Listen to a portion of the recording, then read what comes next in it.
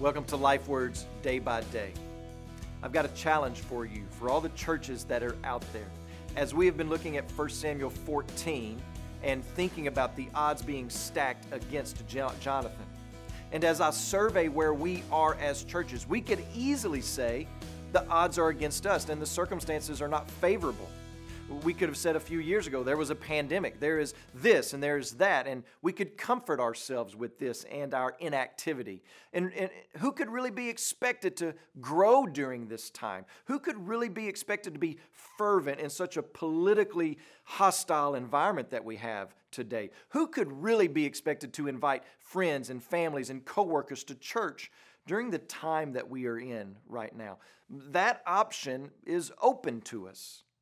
But so is biblical faith. We have right now to press into the Word of God and to live by faith. Now is the perfect time. After all, don't forget who owns the swords and who shaped the hills and who gives life and breath. So, are you moving and living in bold biblical faith, or are you standing still in binding fear? As you pray today, please remember our Creative Access missionaries in India. And also remember the Bengali Life Word broadcast that's heard throughout Bangladesh.